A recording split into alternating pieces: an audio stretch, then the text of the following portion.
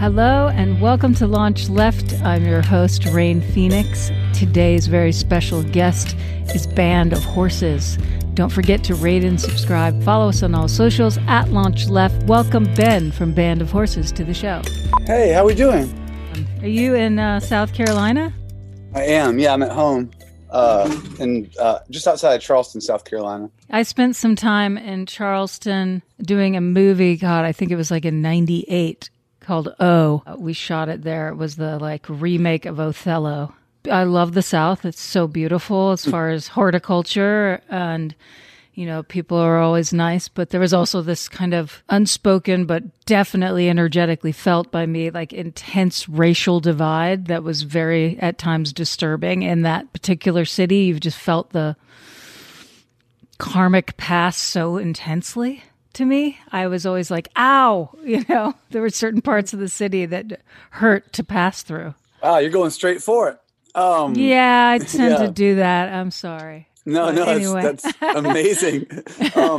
Not the funniest subject, but it's something, even as a kid coming here, because I grew up in the middle of the state, which is probably even more gross.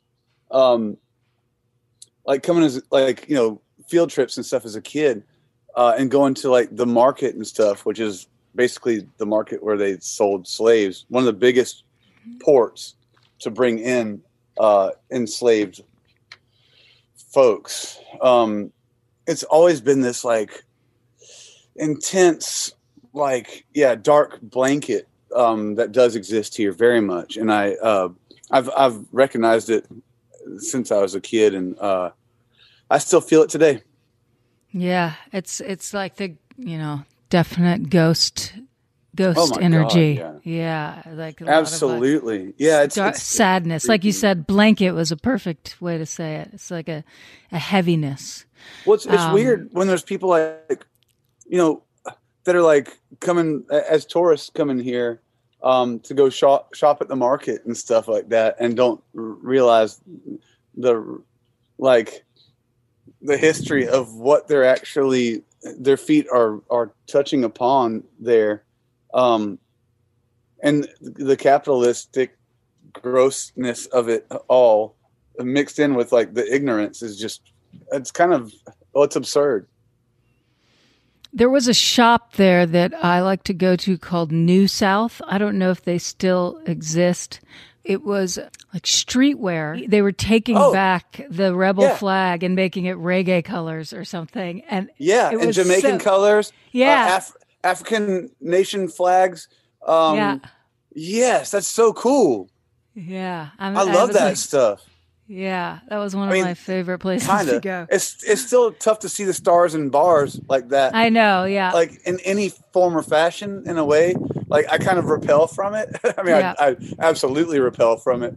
The new record is fantastic, and I loved hearing how you kind of... I'm a huge fan of changing things up when it feels right, and I loved hearing how you kind of morph and change with the creative. Well, I've been lucky enough to work with good friends of mine, and that makes it even more hard. Just having to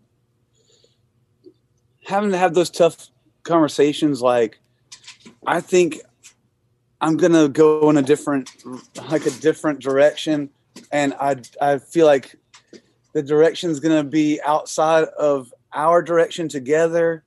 That stuff sucks, and it's tough when you love people. I tend to be a pleaser and a lover, where it's really difficult for me to be honest sometimes, brutally. I'm very easy to be honest, but not when it comes to professional stuff or creative stuff. I find it really hard to let people down, or feel like I'm letting them down by saying I'm going off on my own in a different direction. Having made that choice, as hard as it was a good choice to make. You're obviously very intuitive as well. I think it was the moves that we made were the right ones. It was expensive and stupid at times, and sometimes maybe a bit clandestine, kind of we're hiding in the shadows type shit, where you're man, I know this thing ain't it yet. So let's just hang tight for a second. I'm going to figure this damn thing out. But it did lead to like, yeah, greener pastures, better art, I think. And I think to answer your question better, is after, you know, this is a 6th damn album for this band. Like, and I was in another band for like 10 years. At what point do you like steer your own ship, or do you say, you know what, I deserve a chance at least to make artistic directions a bit more, you know, with a bit more jab or something like that, a bit more like get out of my damn way. And no offense to anybody that worked on the record or any of the records before, but at some point you got to drive your own bus. Mm-hmm. Mm-hmm. And we'll see how that works out. Cause it's all, who knows what's, if it's good or not, who cares? How do you know that you're successful, or like your album was a success? Like you did a good ass job. Who knows? I don't know. Mm-hmm. It's always been up to you to whether or not to steer it, but you finally like had the confidence, or like, you know what, I want to do this. And so it really wasn't so much about any of the other people involved in terms of them stopping you from doing that. It was about you having the like confidence to. I think I was ready, I guess, but it took, I mean, I'm kicking and screaming all the way through it. Right. Mm-hmm. Like I don't have that confidence. I never have. I didn't mean to even end up in this job, but I'm really glad it came to me. But no, I'm still like, you know, haphazardly and reticently or whatever, like, just like, oh shit, what are we doing? So for better or worse, yeah, I have held the reins. And even in the records that aren't as good as this one, it was still my damn decision. It's still my fault if it sucked. Well, speaking of, you said you don't even know how you really got into this necessarily. I was going to ask you at what point did you know or start to play music? At what age, and when did you kind of find music, or when did music find you? God, music found me, luckily, since I was an infant. My parents were really into great music, and I heard music all night, every night, basically. Because they would like throw parties and just always music playing. So I was lucky to be brought up with good music and kind of beaten into my bones. And then I quit school my second 9th grade year. I quit school and moved out to Tucson, Arizona, and met some kids that were like musicians. Weird. And because I had a car, I was useful. So we started to like drive around the West and get them shows and stuff like that. At some point, I'll fast forward. I moved out to Seattle by myself, get a job at a rock club that was owned by Peter Buck from REM at the time. It was owned by him. The Crocodile? You got it. Yeah. They hired me with my sleeping bag on my back. Wow. And I was underage. I shouldn't have been working there. So I had like a fake ID. And Isaac from Modest Mouse helped me get the job. I worked there for, I want to say like 5 or 6 years, maybe more. And I was like in the dish pit. You know, I started in the dish pit, worked my way up into being a line cook, learned how to cook. And I saved every tip that I got. I saved every tip and started a record label. And that's where music really found me. Wow. Wow. So you started a record label before you were a musician? I've never been a musician. I just got thrown into it. So I start this record label, and those two friends from Tucson, Arizona, I start to release their records. And then one of their members, funny enough, their drummer ends up leaving to be a utility player for Modest Mouse. And so they need a drummer. And they're like, well, we like Ben and we get along. We know we can get along on the road. So they taught me how to play drums a little bit, which was, I'm a terrible drummer, but there's no such thing because we all like to feel and play music the way we feel and play. Right. But I was good enough to play with them for a while. And then that band broke up and no one was using the practice space. So I went up there and tried to learn how to play guitar and sing songs. Like, I'm going to give you 3 reasons why I started playing music. Which one was like won out as the most important? Sex, drugs, or rock and roll? Pretty decent question. Because of where I come from and growing up on that music and hearing every day on the way to a baseball game or to school, my parents like blasting music. Rock and roll means a lot to me. I can tell you, like, yeah, to get a pretty girlfriend, it ain't a bad idea to get into being a guitar person or a singer, or to get some free drugs or something, or to find a place to go do drugs. Not a bad job. But no, rock and roll reigns true. If you had to pick one album, what album changed your life? Whew. Okay. When Crooked Rain came out, I was still in high school, my second, 9th grade year. And I snuck her Jeep out and drove to Charleston with like my girlfriend. And we saw Pavement play. Because it's funny. I want to say, maybe it was Wowie's Alley, because they had 2 records that came out within like a year of each other. And it was like, what the fuck, dude? Pavement's got all this stuff. And I'm still like a nubber. I'm like, 14, 15?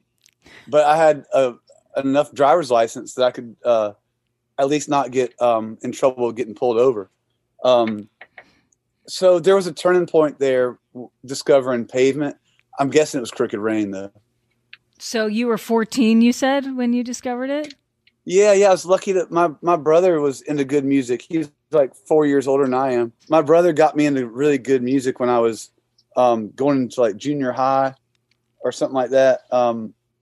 Like 12 or 13, he got me into like Dinosaur Jr. and Sonic Youth and that kind of stuff, like the SST stuff, Matador stuff, and Sub Pop stuff informed my later childhood. Mm-hmm. Lucky me.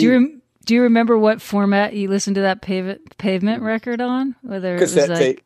Cassette, yeah. Yep. So cool. Have you felt differently about that record over the years? Oh, I feel more and more for it. I mean, nostalgia is a thing, I believe. And I guess I find more relevance in the era and where it hit me, like the time that it hit me. But I also still find more relevance in the songs. You find things in those songs that you didn't hear when you were a kid, or understand the lyrics better. I think I hold it even tighter now. And do you have a top song from that record? Shit. I mean, Gold Sounds, I guess, like, makes me just want to fucking cry every time I hear it. Like, it reminds me of people that, from those days. But the whole thing, I mean, you can start that album from the start to finish. Give me the whole thing. I ain't choosing one song. Did you feel the album introduced you to other important records in your life? Absolutely. Like gateway drug? Abso-fucking-lutely. It was so pivotal to me in my early journey that and getting into like indie rock and punk rock stuff, which in Irmo, South Carolina, there weren't a lot of us. It was definitely like the gateway into like a whole burgeoning indie rock thing and scene. And those guys are from back then. They're from Stockton, California, which might as well be in damn Paris, France. They're so far away. And no one stops off the damn highway to come to Columbia or Charleston. They go to Athens, Georgia, or they go to damn Chapel Hill, North Carolina. They skip us. So we know we got to make journeys. to go see our bands, right? But speaking of Chapel Hill, there was a bunch of bands coming out of there. Archers of Loaf being my favorite at the time. They're close enough where you feel like they're the hometown team. But you also had Polvo and Superchunk and a lot of those bands. Not to mention REM down the road in Athens doing what they do. But by that time, they become superstars. Yeah, and you want to hang your hat on again, like the local team or like, some local bands. We just didn't have that. We didn't have local bands that were on that level. The Archers of Loaf, they were like competing on that damn level. So I saw Archers in probably 5 or 6 different states I've seen them in. And now Matt from Archers plays in our band for the second time. He's with us. And I still hold them in as high of a regard as I do the Pavements and the Dinos and the Sebados and them.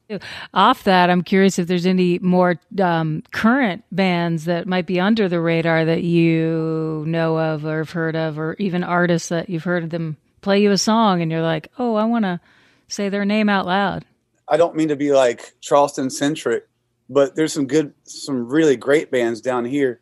My friend Faline, her band's called Faline, Faline. She does some rad shit. She Returns from War is another band that I love down here. And Susto, Susto. Not to mention, there's this band from LA I love called Bachelor. I love their record that came out last year or the year before. But I'm kind of lagging right now. It's funny. I get so far up my own ass with making records sometimes that I forget to listen to music. And that's when I'm like the least happy, honestly, is when I'm not discovering new stuff. So I'm definitely due, now that this album's finally getting out and off my damn back. It's like one of those, I go in cycles like that. And I'm definitely right for the picking as far as music fan person goes. What on this record did you do differently than you've done on every previous record? Well, besides like kind of, muscling my way in to the production a bit more, I'd say the thing that was most profound to me was talking the way I talk. Saying words like fuck. Saying words like shit. That's the way I talk. Fucking shit. So it was kind of was very liberating to just be myself and tell my story the way that I would tell my fucking story and shit, the way I fucking tell it and shit. So pardon the cuss words. I'm not sure if this is like supposed to be family friendly, but no, you're fine.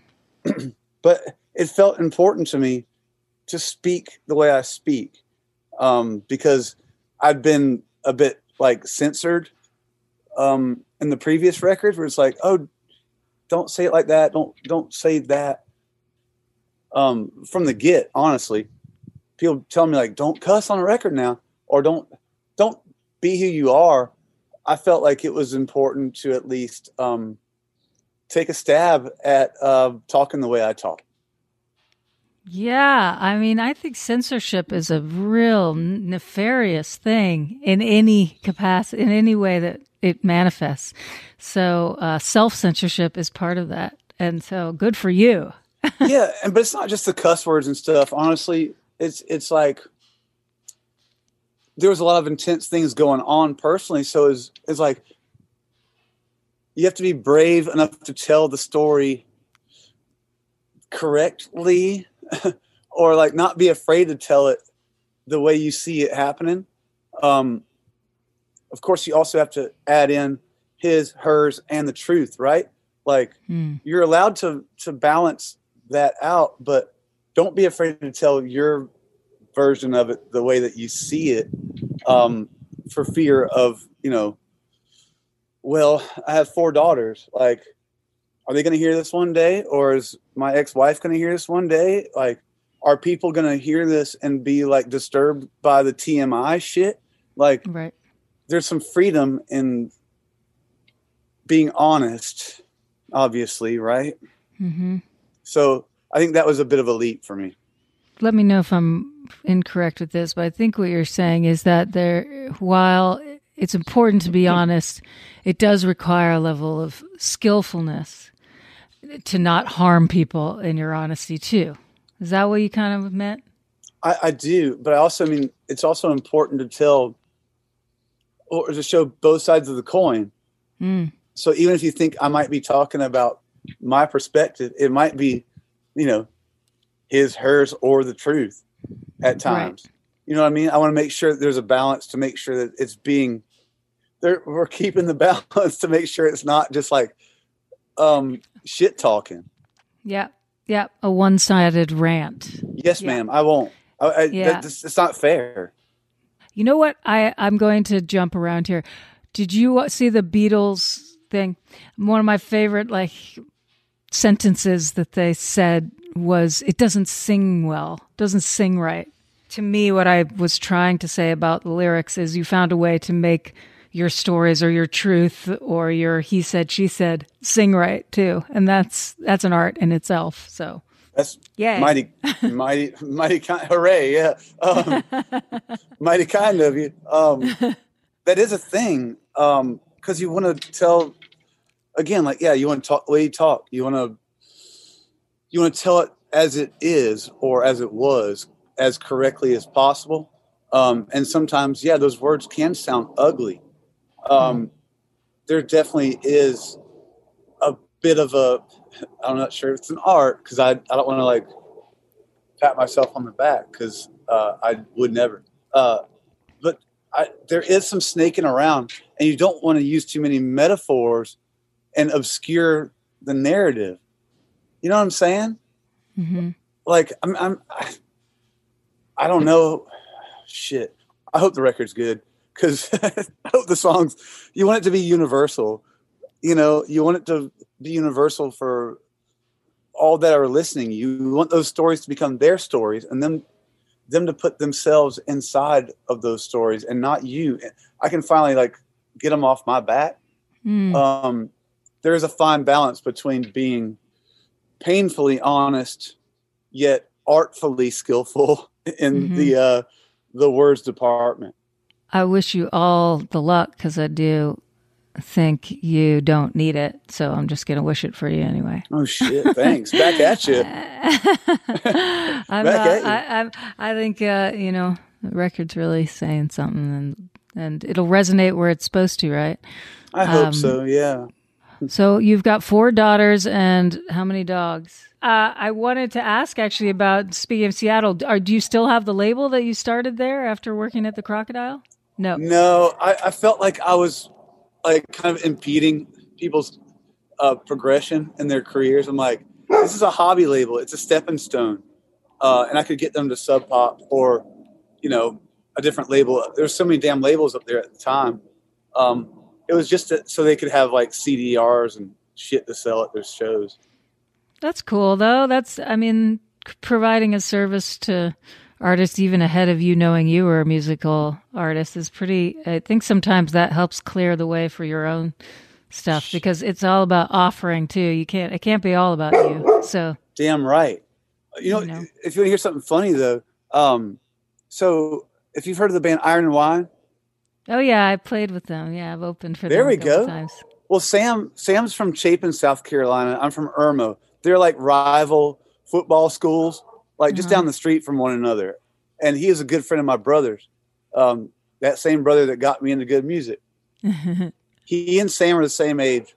And I was going to put out Sam's first record because he was kind of like a hobby musician at the time. And I was like, damn, I'm going to ruin this guy's damn career. There's no way he can start like his music is too important to be on Brown Records.